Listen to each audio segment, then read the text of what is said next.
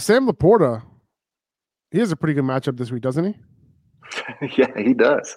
He does, and I know why you brought that up because he's going against my Denver Broncos. And you know what? I figured it out for us. So I just have this ingrained in me that Denver just sucks versus tight ends because I just have so many memories of tight ends destroying them. And to some point, to an extent, it's true. They give up the second most to the position on the year. But I thought about it.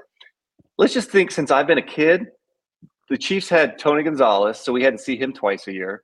Yeah. And then they go from Gonzalez in that same division. The Chargers had Antonio Gates. Yes. And then the Chiefs get Travis Kelce. So maybe I just think that the Denver's always horrible against the tight end because I have to see those tight ends like 3 or 4 times a year play us, So, but yeah, LaPorta, I've got him ranked as my tight end one this week. I think he's going to be better than Kelce. You had like two years of like Darren Waller, killing you guys. Oh yeah, we had some Darren Waller time too. Yeah.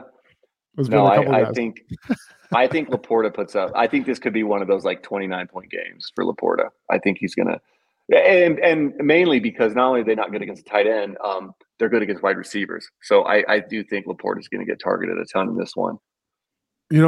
Sam LaPorta, his yards per route run in single high versus 2 safety looks. It's crazy the difference. Okay. 2.75 yards per route run compared to 0.92. So luckily this week he is on the positive side of that. Okay. So because the Broncos, they run single high at the 11th highest rate in the league. So there's a huge difference there. Like that delta is crazy. So I think this week, LaPorta, he's been up and down.